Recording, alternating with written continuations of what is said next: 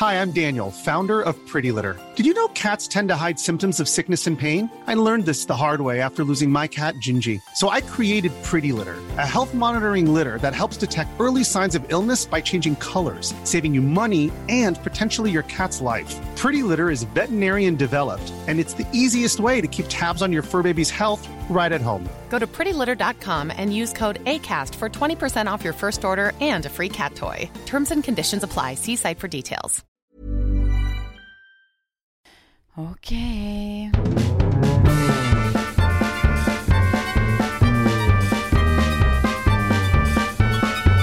Hallå, Blanken Svanberg. Svanis. Någon gång ska jag överraska dig med en lång aria, kanske. Oj, hur ska den låta ungefär? Jag vet inte, jag måste öva in en först. Men tänk vad roligt det vore om jag plötsligt bara skulle...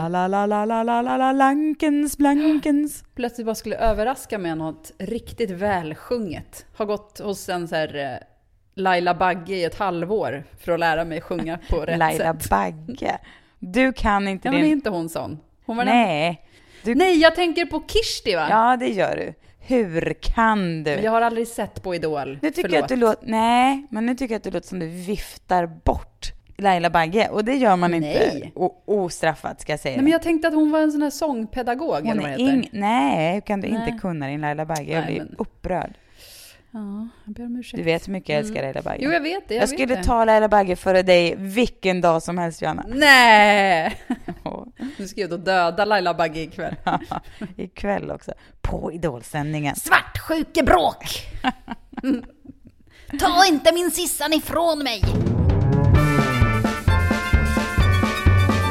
Igår så lyssnade jag på klassisk musik i bilen, vilket är min nya grej. När jag åker i min Tesla, som är så tyst och tung och trygg. Man är som en trygg kapsel inne i Teslan. Och så lyssnar man med jättehög klassisk musik. Det är sjukt, Johanna. Vilken jävla upplevelse det är alltså. Även, vet, man är det låter lite ändå så American Psycho. Var det inte han som lyssnade på klassisk musik så väldigt högt? Sen gick han ut och sågade. Ja. Mordpodden är det här. Ja, nej men det är ju inte... det är ju filmer som har försökt tänkt på det också. Att, alltså filmer har ju liksom lagt sig som en våt filt över all klassisk musik. Så man kan ju inte lyssna på det utan att bli så här, se en filmscen framför sig. Men det är väldigt härligt att bara stänga in sig med klassisk musik och... liksom slukas upp av det, och man förstår verkligen att musik är liksom så universellt genom tiderna. Det har ju liksom, hade ju samma funktion då som Katy Perry har idag på något sätt. Och det är ju liksom häftigt att känna samma sak oavsett vad musiken är. I alla fall, då åkte barnen med i bilen och så var det den här du vet? Och det är helt sjuka toner. Och då kände jag så fan, nu ska jag försöka få till det här. Och jag undrar så hur det hade låtit om någon hade bara spelat in min röst när jag försökte sjunga den här i bilen. Alltså. Och den där är en sån klassiker. Jag vet inte heller hur många gånger man har försökt säga ja, men det är så jävla höga toner. Man kan fan skära glas med de där tonerna alltså. Nej, det går inte. Det är helt omöjligt. Och om man skulle liksom vara uppe och nosa på någon ton, då är det liksom inte direkt med samma så här, kraft och kristallklara liksom. Hon låter ju som en jävla flöjt när hon sjunger. Alltså det är ju helt sjukt vad de kan göra med sina röster. Men det är just också för att man behöver ju stå upp med något så här jättemagstöd eller vad det heter för att lyckas med det, tror jag. Att själv så sitter man ju alltid just så att man sitter ihopsjunken i en bil eller man så här, står i badrummet. Bara, Du tror att det är det som är problemet? Att... Ja. Annars skulle det ordna sig direkt. Med lite magstöd och en bra pose bara. Men tänker du att om man skulle, men det skulle ändå vara så här, lite mer övertygande om man så bara du vet, gjorde det på riktigt. Men man vågar ju aldrig göra det på riktigt. Man står liksom bara och fegar. Ja, men jag tror mest låter som man har så här kropphosta eller någonting. Alltså det blir ju inte det blir inte vackert. Det blir det inte, Johanna. Nej. Du kan tro vad du vill om dig själv och din röst, men det är inte vackert. Du, förra veckan så pratade vi om dokumentären Cowspiracy. Har du sett den? Ja, det är klart jag har. Ja. Den ingår ju i våran poddcirkel att se den. Just det. Kan inte du säga då vad du tycker om det. För vi har också, alltså vi är ju ganska många som mejlat och kommenterat och sådär. Men ändå inte, jag hade gärna hoppats på fler, och framförallt hade jag hoppats på många fler som... Jag tycker det kom jättemånga som hörde av sig. Vad hade du för krav? Jag tror att det var ändå så här massor. Jo, men så här, det här var lite preaching for the choir, eller vad säger man? Alltså, det här var ju folk som redan var... Vi ska gå igenom lite svar och sådär sen, men det är väldigt många som redan har sett den och redan var vegetarianer och redan var så här: ja, äntligen har ni fattat. Du vet, det var mycket sånt, och det var ju härligt. Men jag hade velat höra från någon som har sett dokumentären på vår uppmaning helst också, för då får vi då känner vi oss lite mäktiga. Som aldrig hade talat om den innan helst, och de bara, tack vare er har jag sett den. Gärna sådana svar. Och som det är så här påverkade det mig. Men det kanske vi kan komma till nästa vecka, vem vet. Men kan inte du säga vad du kände när du såg dokumentären? Och berätta också lite vad den handlar om, så för de som inte hörde förra avsnittet eller har sett dokumentären. Ja, Cowspiracy handlar ju alltså då om... den finns på Netflix, den finns säkert på andra ställen också. Man kan även köpa den på hemsidan, alltså deras egen hemsida. För att vi är ju inte sponsrade av Netflix. Man kanske ska jag vet inte, på något sätt betona det. Att det är inte därför vi pratar om den, utan för att det är en viktig film på något sätt som berör den. Den handlar ju alltså då om att det egentligen inte är... Alltså det som man alltid får lära sig är att utsläppen och bilarna och avgaser, och det är det som är liksom miljöboven. Och att vi måste skära ner på vårt vattenanvändande. Alltså det att man ska ta kortare duscher och sådär. Men att det egentligen är djurhållningen och all skog som skövlas på grund av att man ska kunna ha djur där, alltså som köttdjur, eller att odla mat till köttdjuren. Att det är den som egentligen spelar roll, att det inte alls är allt det här andra som man håller på och tjabbar med. Fast det spelar väl också roll, men alltså att djurhållningen och köttkonsumtionen är liksom... Ja, precis. Ja, men det som jag kände, och jag kände att det var många som hade mejlat och tyckte samma, var att alltså jag kan alltid bli så här, när man vet att en film görs och har en viss inriktning från början, så känner jag att jag sitter där och ska trotsa emot, du vet, på något fånigt sätt. För att man vill inte... Typiskt dig också. Ja, men jag vet, det är typiskt mig. Men och jag är åtminstone inte ensam med den reaktionen. Det är ju flera andra som också tycker att, ja. Men alltså det är inte så att jag inte litar på den och inte tror på den. Fast samtidigt kan jag bli så här, ja men hur har de vinklat det här? Hur mycket har de klippt bort här? Och du vet, sånt där. Och sen så tycker jag som ren film så tycker jag kanske inte att den var den bästa någonsin. Men han blev ju också av med sitt stöd. Nej, men det är ju en Ja, men dokumentärer kan ju vara olika bra liksom. Men däremot så tycker jag den var superintressant och någonting som man typ borde visa i skolorna på ett sätt. Just för att den får en att ändra sin syn på kött som föda och sådär. Precis, för det är ju väldigt mycket siffror och så. Det är ju väldigt lite tyckande och väldigt mycket liksom som det ska vara i en dokumentär. Det är ju väldigt mycket på bordet. Jo, men det finns så mycket, alltså du vet, det finns ju alltid så mycket siffror. Man kan säga siffror, alltså siffror egentligen kan ju tolkas på hur många sätt som helst.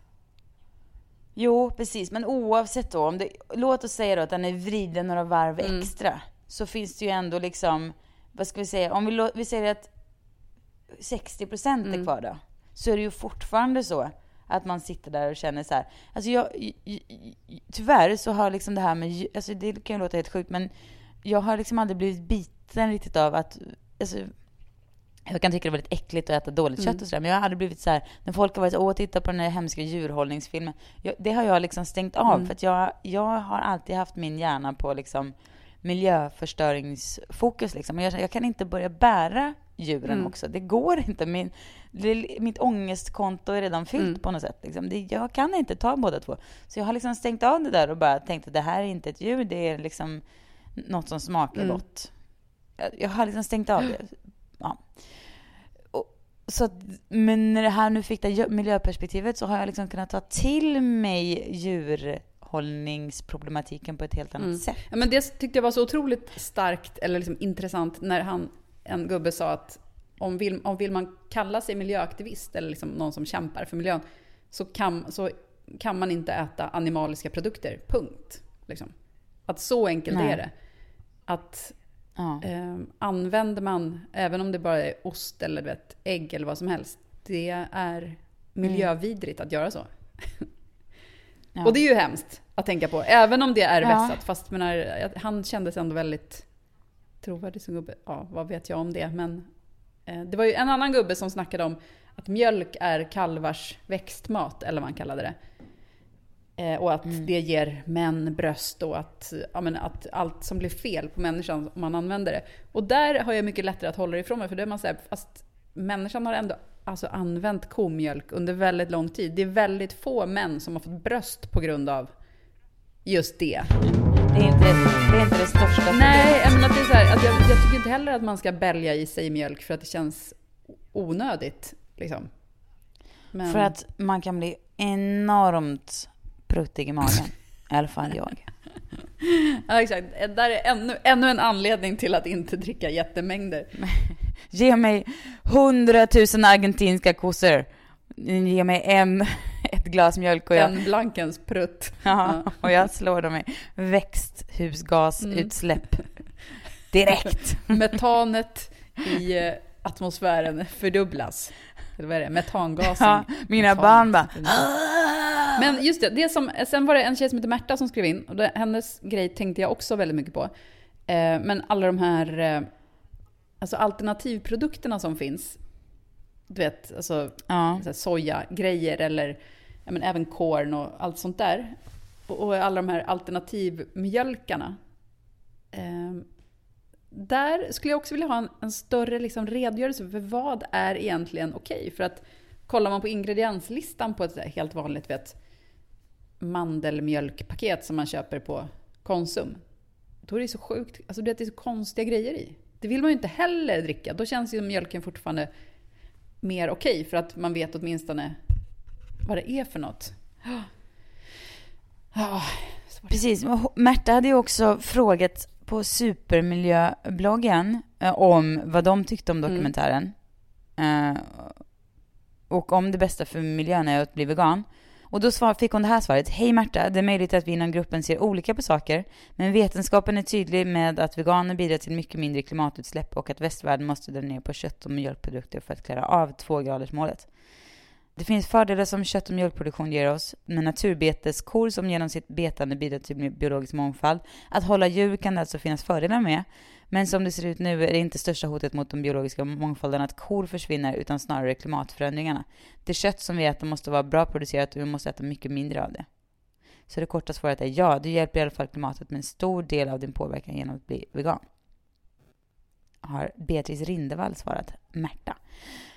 Men så här, för mig är det så här, för jag känner också så här, jag är helt osugen faktiskt ärligt på att hålla på med korn och tofu och så. Alltså det kan man väl göra någon gång då, men det är inte, jag känner mig inte lockad av det alltså. Nej, köttersättning förstår jag mig faktiskt inte riktigt på. Nej. Men det när man ska säga, eller så här, jag har aldrig hittat en vegan prickkorv som uppfyller liksom prickkorv-grejen.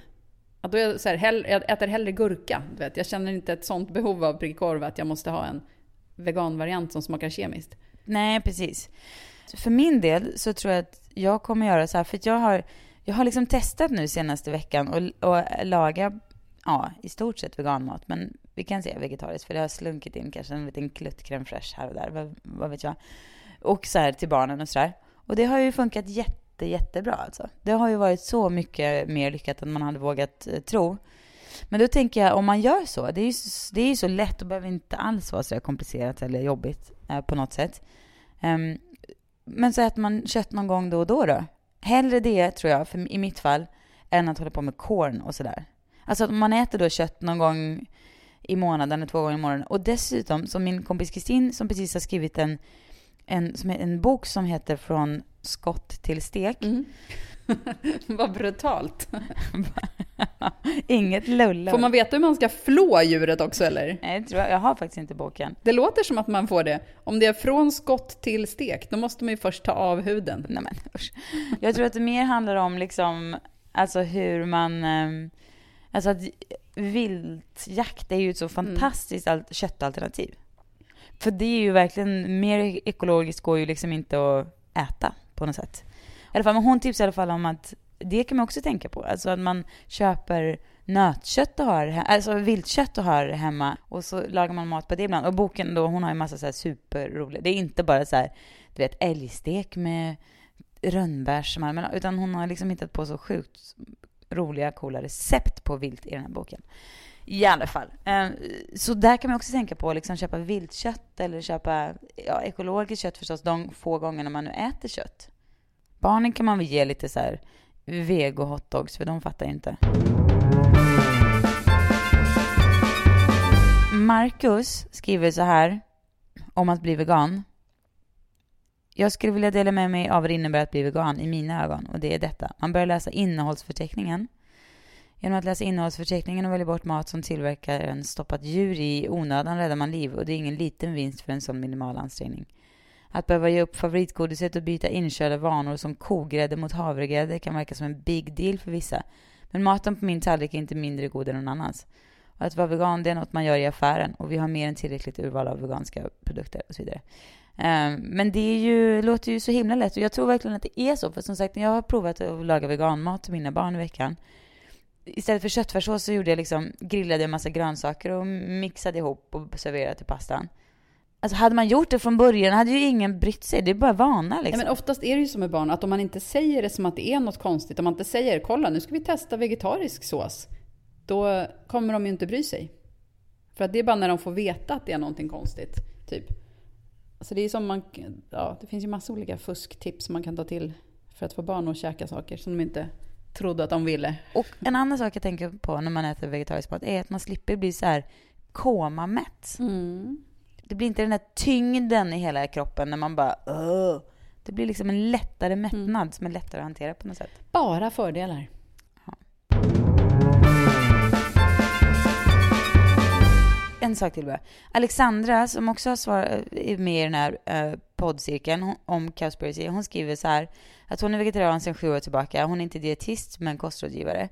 Och apropå det här hur vi rent näringsmässigt skulle behöva, om vi skulle behöva kött ur ett näringsperspektiv, så har hon fått lära sig att det skulle räcka med att äta kött en gång i veckan för att kroppen skulle få i sig det fullvärdiga protein och animaliska näringsämnen som vi behöver.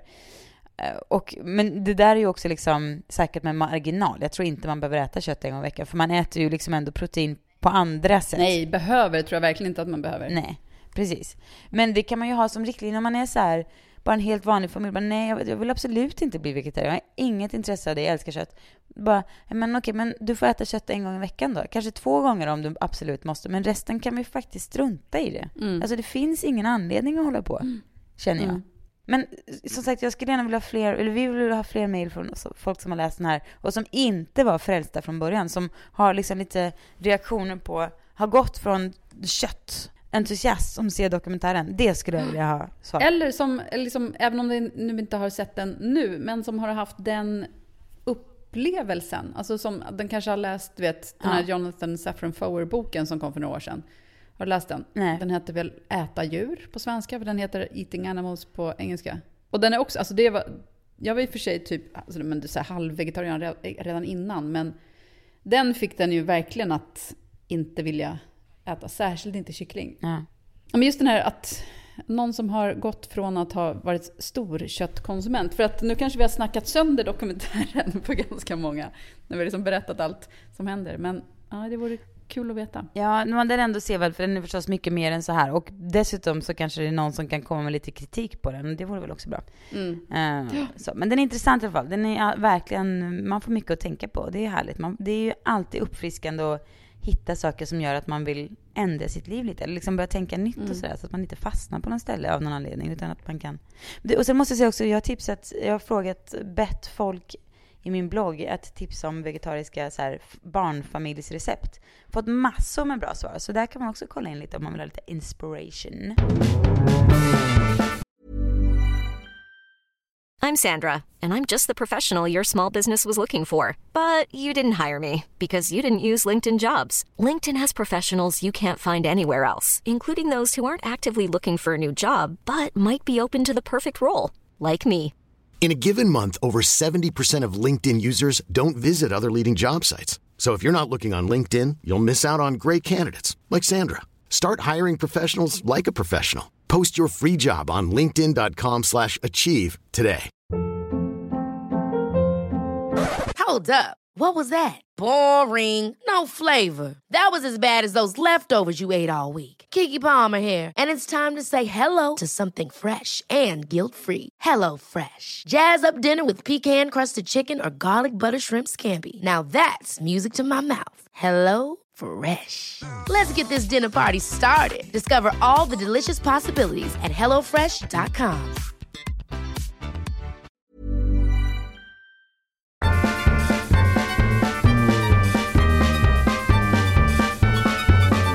Jag ville säga en grej som jag tycker har snackats för lite om.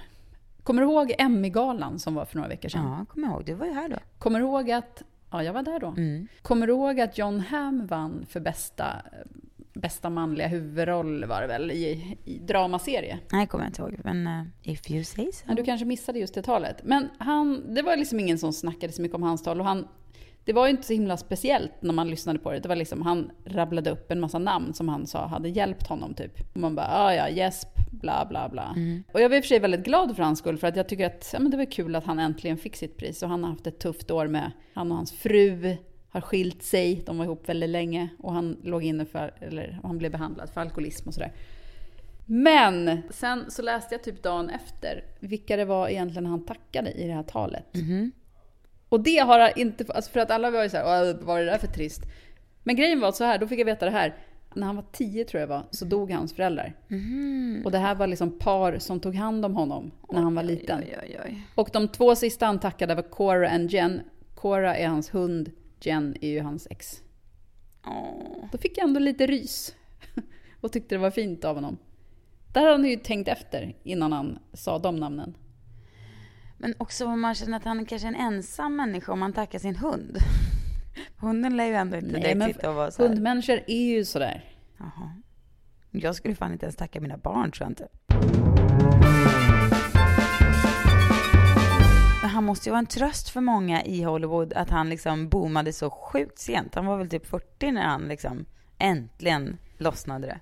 Ja, han är en George Clooney. Nej, men George Clooney var väl ändå yngre än så. Nej, men du vet, George Clooney var ju länge en sån här... Alltså han kom ju igenom först med ER och då måste han ha varit åtminstone närmare 40. Nej, han är ju typ 50 nu, Johanna. Han har varit känd mer än 10 år. Nej. Ja, men han var gammal. Han hade försökt jättelänge. Han spelade ju någon jättetöntig roll i Golden Girls till exempel. Pantertanter. Jo, men okej, så här. Hans tidiga roller är inget att skryta med. Nej, men okej.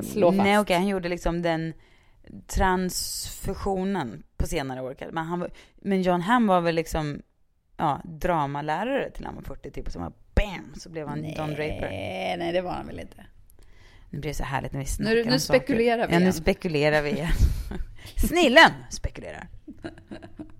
Nu känner jag bara att jag skulle gärna vilja att Jon Hamm kunde få ett barn. Vore inte det helande för honom på något sätt? Man har vuxit upp som han har gjort och sådär. Nej, det behöver inte vara lösningen på något sätt. Men jag tänker om en person som har haft så mycket ensamhet. Var kanske skönt att få till slut känna så här. Men vad jag har hört så har han inte varit alls så mycket ensam. Det lär väl ha varit ett av problemen bakom hans skilsmässa. Jo, men det är väl ändå för fan skillnad på att knulla runt och ha liksom ett barn av något slag. Som fira jul med.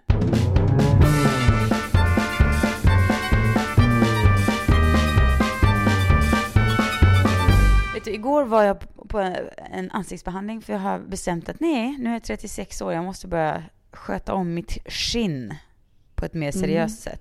Det är också sånt man gör när man bor i LA. Ja, alltså. Det är en högre grad av att det här borde jag verkligen göra för mig själv när man är i LA. Kan jag säga direkt nu när jag precis har kommit därifrån och känner skillnaden. Ja, nej, men så är det ju absolut. På nivån som folk håller. Men det var ju å andra sidan, alltså typ 1,5 år sedan. Jag senast gjorde en ansiktsbehandling. Så det är inte så här varje dag. Men ja, där jag köpt en ansiktsbehandling på Groupon.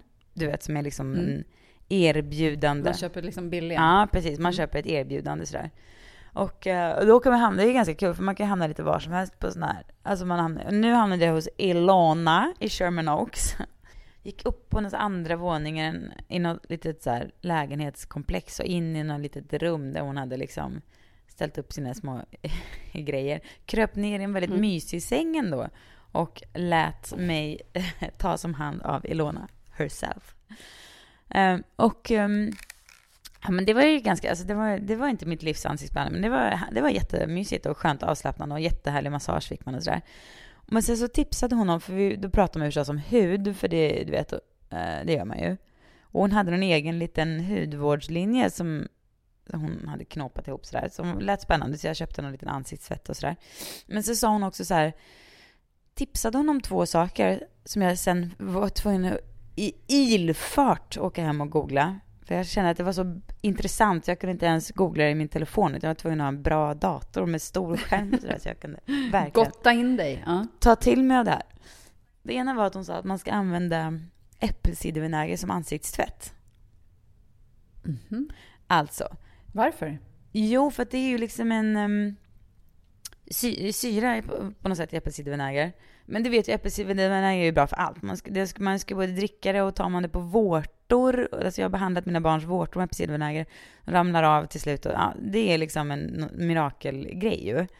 Det är sen gammalt, det vet vi. Men jag visste inte att man kan ha det som ansikts... Och jo, för att det är liksom en syra som både balanserar uppåt och neråt. Om det är fett och torrt så balanserar det liksom ihop det här på något sätt. Och har man akne, för då kommer man genast tänka på min bästis som alltid haft så här drömhy, men som de senaste åren helt plötsligt har börjat få, inte någon så här våldsam akne, men du vet, någon finne här och där. Liksom, det blivit liksom lite sånt där som har dykt upp. Och då kommer man genast tänka på henne att det här måste hon ju testa. Och jag fick ju genast också förstås prova själv. För jag blandade med äppelcidervinäger med lite vatten. Och sen så bara man har det som, du vet, när man har tvättat facet så kör man av liksom poriga områdena med det här. Nu har jag bara gjort det i 2 dagar. Så att, som ett ansiktsvatten? Som ett ansikt. Eller? Precis, som ett ansiktsvatten. Och det luktar ju förstås... Du tar med en bomullstuss, eller? Ja, precis. Men man blandar ut det lite, för jag tror att det blir lite... Jag har blandat typ hälften vatten, hälften äppelcidervinäger. Bomullstuss och kör i de här liksom. Och nu ska jag testa det här, men alltså när jag googlade då, och det är också många så här, du vet, så här Insta, alltså det är inte bara så här någon liten kufig katttant som har skrivit om det här, utan det är väldigt, ja, googla själv. Det är inte lite hås det får om man dyker in i det här. Så att det ska jag nu prova, för att jag tänker att det är perfekt om det funkar på liksom rensa ur och stänga ihop porer på, du vet, haka och näsa och sånt där. Det är värt ett test, eller hur? Det är det absolut. Jag bara tänker, jag har så sjukt känslig. Jag tror jag kommer bara få utslag av det. Ja, men jag tror att det här... Vilket är trist. Jag vågar aldrig prova någonting längre. Nej, men du kan ju testa alltså på... bara för att allting bara reagerar. Ja, men jag tror... Kolla då, googla på känslig hy och äppelcidervinäger och se hur det funkar. Men jag tror att det ändå ska vara liksom... Alltså, det är inte så starkt. Alltså. För man kan ta det på så här solsveda och sånt där. Alltså om man har bränt sig i solen så funkar det jättebra på det också. Så jag tror att det är liksom ganska läkande sådär. Men jag googlar själv i alla fall. Men jag är i alla fall väldigt uppspelt över möjligheten att använda äppelcidervinäger som ansiktsvatten. Det luktar ju skit alltså. Men tar man bara på sin... Jag kör ju mandelolja. Men... tar man på det efter, då försvinner ju liksom lukten. Den sitter ju inte kvar, man går inte runt. Men det luktar ju äppelcidervinäger precis när man gör det. I alla fall, sak nummer 2 är, som hon tipsade om, som jag också fick googla loss på, är ju att använda castor oil, alltså resinolja, som ögonfrans doping. Alltså man kör på resinolja. Nej, inte vet jag har inte testat, men... Nej, men det där känns... Alltså jag vet att resinolja snackades det om i svenska bloggkretsar för några år sedan.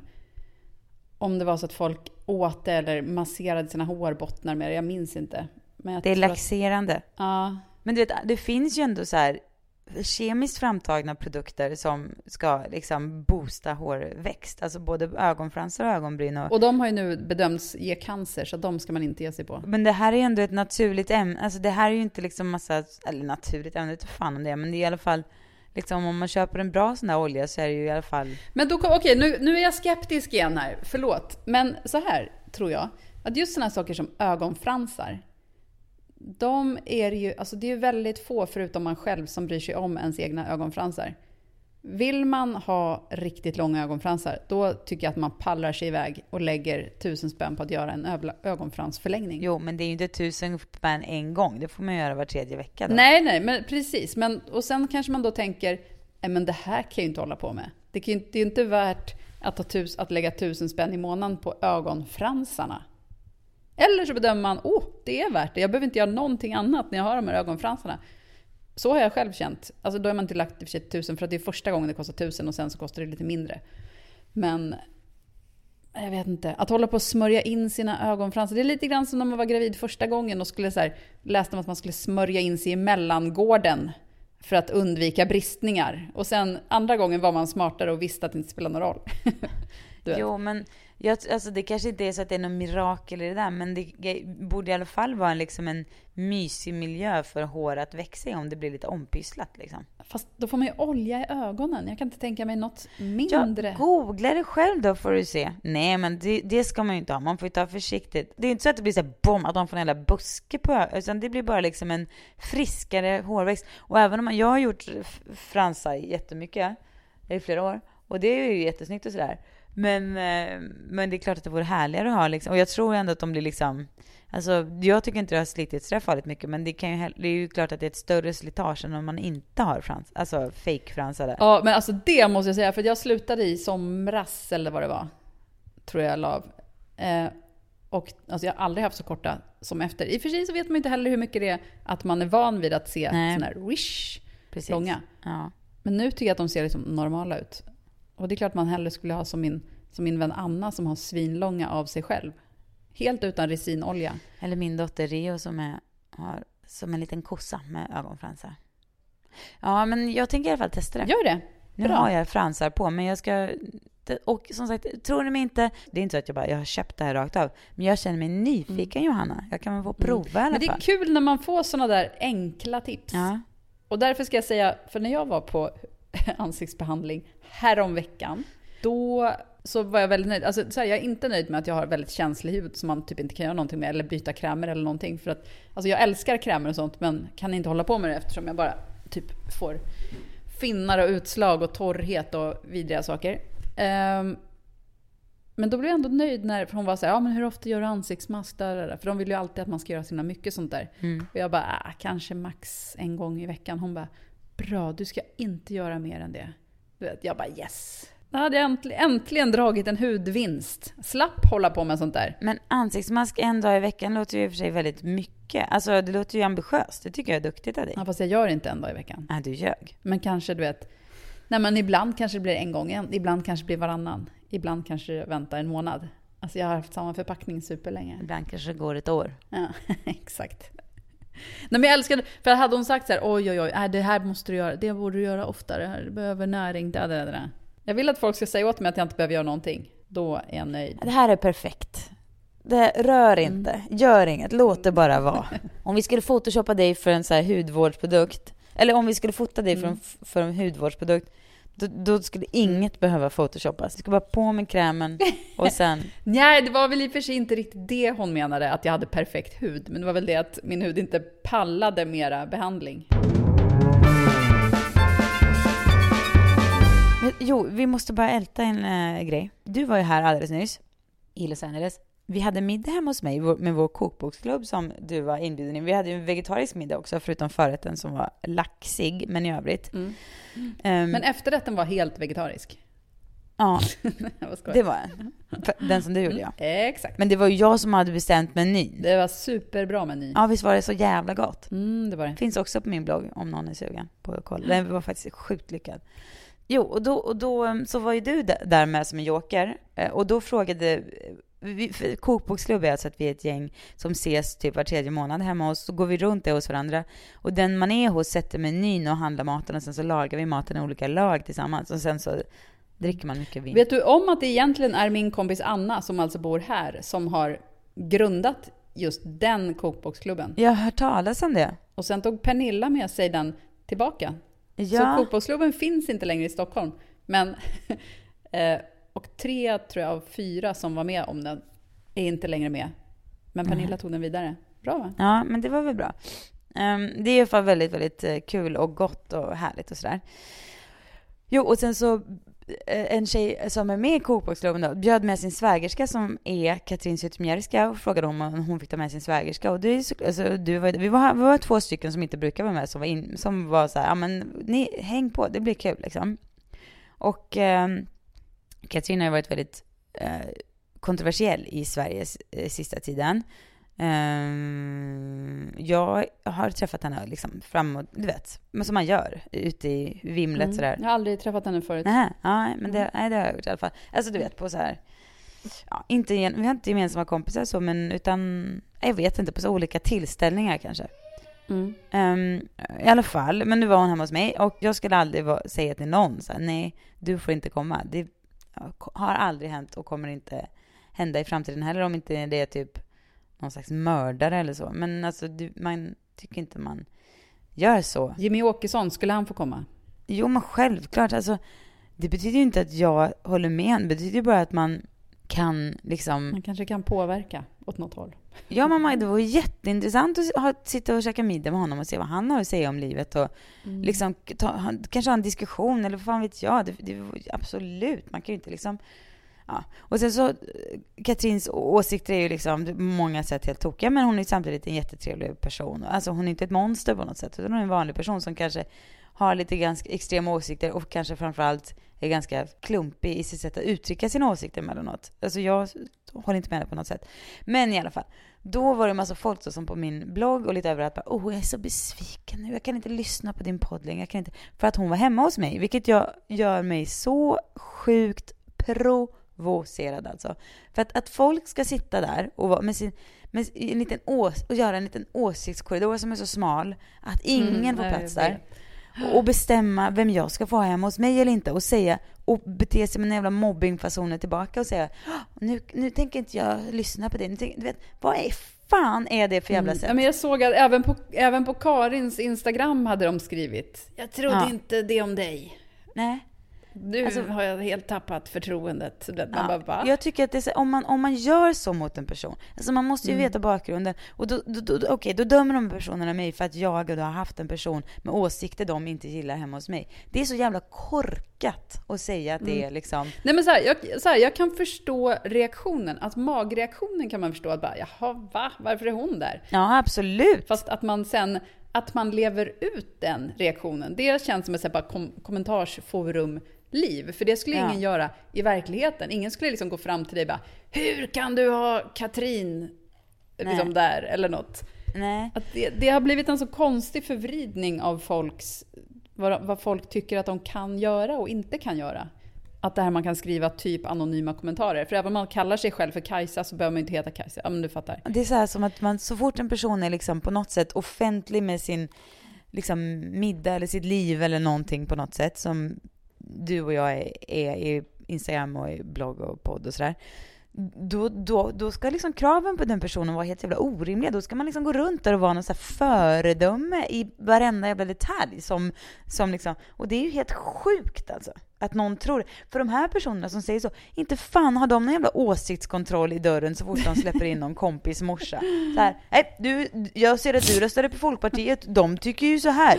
Ja, då kommer du inte innanför min dörr. Vad är det för jävla, allvarligt talat, hur kan man hålla på så? Jag blir så provocerad att jag... Men jag undrar också om det är så här, eller nu är jag i och för sig helt ute och cyklar kanske, men om det är också en sån här, det är en typisk grej som att, jag säger inte att vi är kändisar på något sätt, det är inte det jag säger, men det är att kvinnliga kändisar får det här att att man ska vara ett föredöme. Och det jag menar inte att att man skulle jämföra oss med Jennifer Lawrence på något sätt, men att bara för att det är en offentlig kvinna så ska den plötsligt stå upp för saker som den kanske aldrig har bett om att få stå upp för. Medan om vi säger att någon ser en bild på Alex och Sigge med blaha blaha. Hur många kommer skriva på deras Instagram? Nu är jag besviken. Kan jag aldrig mer lyssna på eran podd. För att de har varit med på samma bild som en person. Jag vet inte. Nej. Sista i livet jag vill vara en förebild. Jag kan gärna liksom jag pratar ju och skriver ju för att jag uppenbarligen tror att jag tycker saker som någon skulle vilja höra på. Så jag menar, det är väl kul om någon så här, men tycker emot eller tycker bla bla bla. Men att vara någon sån här förebild, aldrig, vilket jävla ansvar alltså. Fy fan, jag skulle bli helt stympad av det. Men den som vill vara en förebild, den skulle jag ju aldrig vilja ha som förebild. För den måste ju ha en helt vidrig självuppfattning. Jag läste också på Malin Wollin som jag älskar så mycket. Jag tycker att hon skriver väl den enda bloggen värd att läsa. Nej, men hon är ju så underbar. Jag tycker hon är så kul och bra på alla sätt och vis. Då läste jag att hon hade blivit så här av Polarn och Pyret hade bett henne så här, instagramma för dem under en vecka. Så här, kan inte du ta lite härliga Polarn och Pyret-bilder i ditt hem? Och du vet, så här, så här, det har jag också gjort en gång. Inga konstigheter liksom. Man tar över det kontot en vecka och som ett jobb som man får betalt för det liksom och sådär. Ja. Och sen så hade hon gjort det och då hade det hört av sig ett gäng, för att Malin har tydligen framfört vissa åsikter om att skepsis kring att skaffa barn på egen hand. Jag vet inte, jag har inte läst på så jag vet inte hur de här har formulerat uttryck, men vad jag fattar det som är att hon har liksom rest ett frågetecken, kan man säga så, om att du kanske tycker att det är fine, men vet du, är det verkligen vad barnet kommer vilja och sådär. Alltså liksom ställt några frågor kring det helt enkelt och har kanske haft synpunkter som varken du eller jag har, eller liksom åsikter, eller också har hon det, vad fan vet jag har som sagt inte läst på, men det var i alla fall det här, kring det här ämnet hon hade liksom uttalat sig, kanske inte enligt den superperfekta PK-linjen, utan haft någon lite avstickande åsikter. Polarn och Pyret, då hör en massa så här personer av sig då till Polarn och är så här: hur kan ju en sån person få ta det utrymmet? Hon är ju människohatare, bla bla bla, du vet så här. VD:n för Polarn och Pyret då, går då ut och gör någon slags pudel och är så här: förlåt, vi har varit dåligt pålästa. Ursäkta, Malin Wohlin ska genast tas bort från uppdraget. Oj. Och då läste jag en krönika som Johan Hakelius har skrivit om där, om hur sjukt det är att så extremt få åsikter tillåts i Sverige och kanske särskilt i Stockholm idag. Det finns liksom en åsiktskanal som är så jävla trång att det finns liksom en PK-elit som står där och gapar till höger och vänster om vad man får tycka och inte tycka. Och allt som inte är det, det får liksom inte ens yttras. Det är något jävla fascistsamhälle alltså. Man får inte tycka något annat än det som är exakt 100% PK-perfekt. För då är man liksom, ska Malin Wohlin få sparken för att hon har liksom luftat åsikter? Det är helt sjukt ju. Jag blir så besviken på Polarn och Pyret som inte fan kan stå upp för sig. Vad fan? Hon måste väl få en åsikt för fan. Ja men verkligen. Vansinne. Ja, jag avslutade med att rasa. Ja, men det var rätt gjort. Jag håller med dig. Ja, tack. Det var skönt att få lufta. Härligt. Hörrni, mejla oss på blankensvanbergpodcast@gmail.com och så hörs vi snart igen. Yes. Hej då!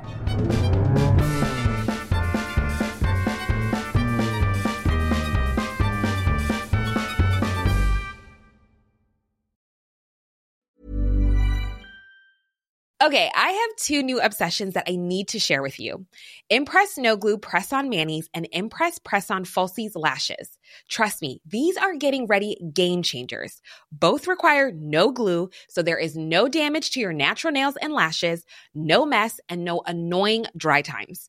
Just one step and you're done. Boom. Instant glam. Visit impressbeauty.com/presson and use code PRESSON25 at checkout for 25% off Impress Manicure and Press-On Falsies. Hi, I'm Daniel, founder of Pretty Litter. Cats and cat owners deserve better than any old-fashioned litter. That's why I teamed up with scientists and veterinarians to create Pretty Litter. Its innovative crystal formula has superior odor control and weighs up to 80% less than clay litter. Pretty Litter even monitors health by changing colors to help detect early signs of potential illness. It's the world's smartest kitty litter. Go to prettylitter.com and use code ACAST for 20% off your first order and a free cat toy. Terms and conditions apply. See site for details.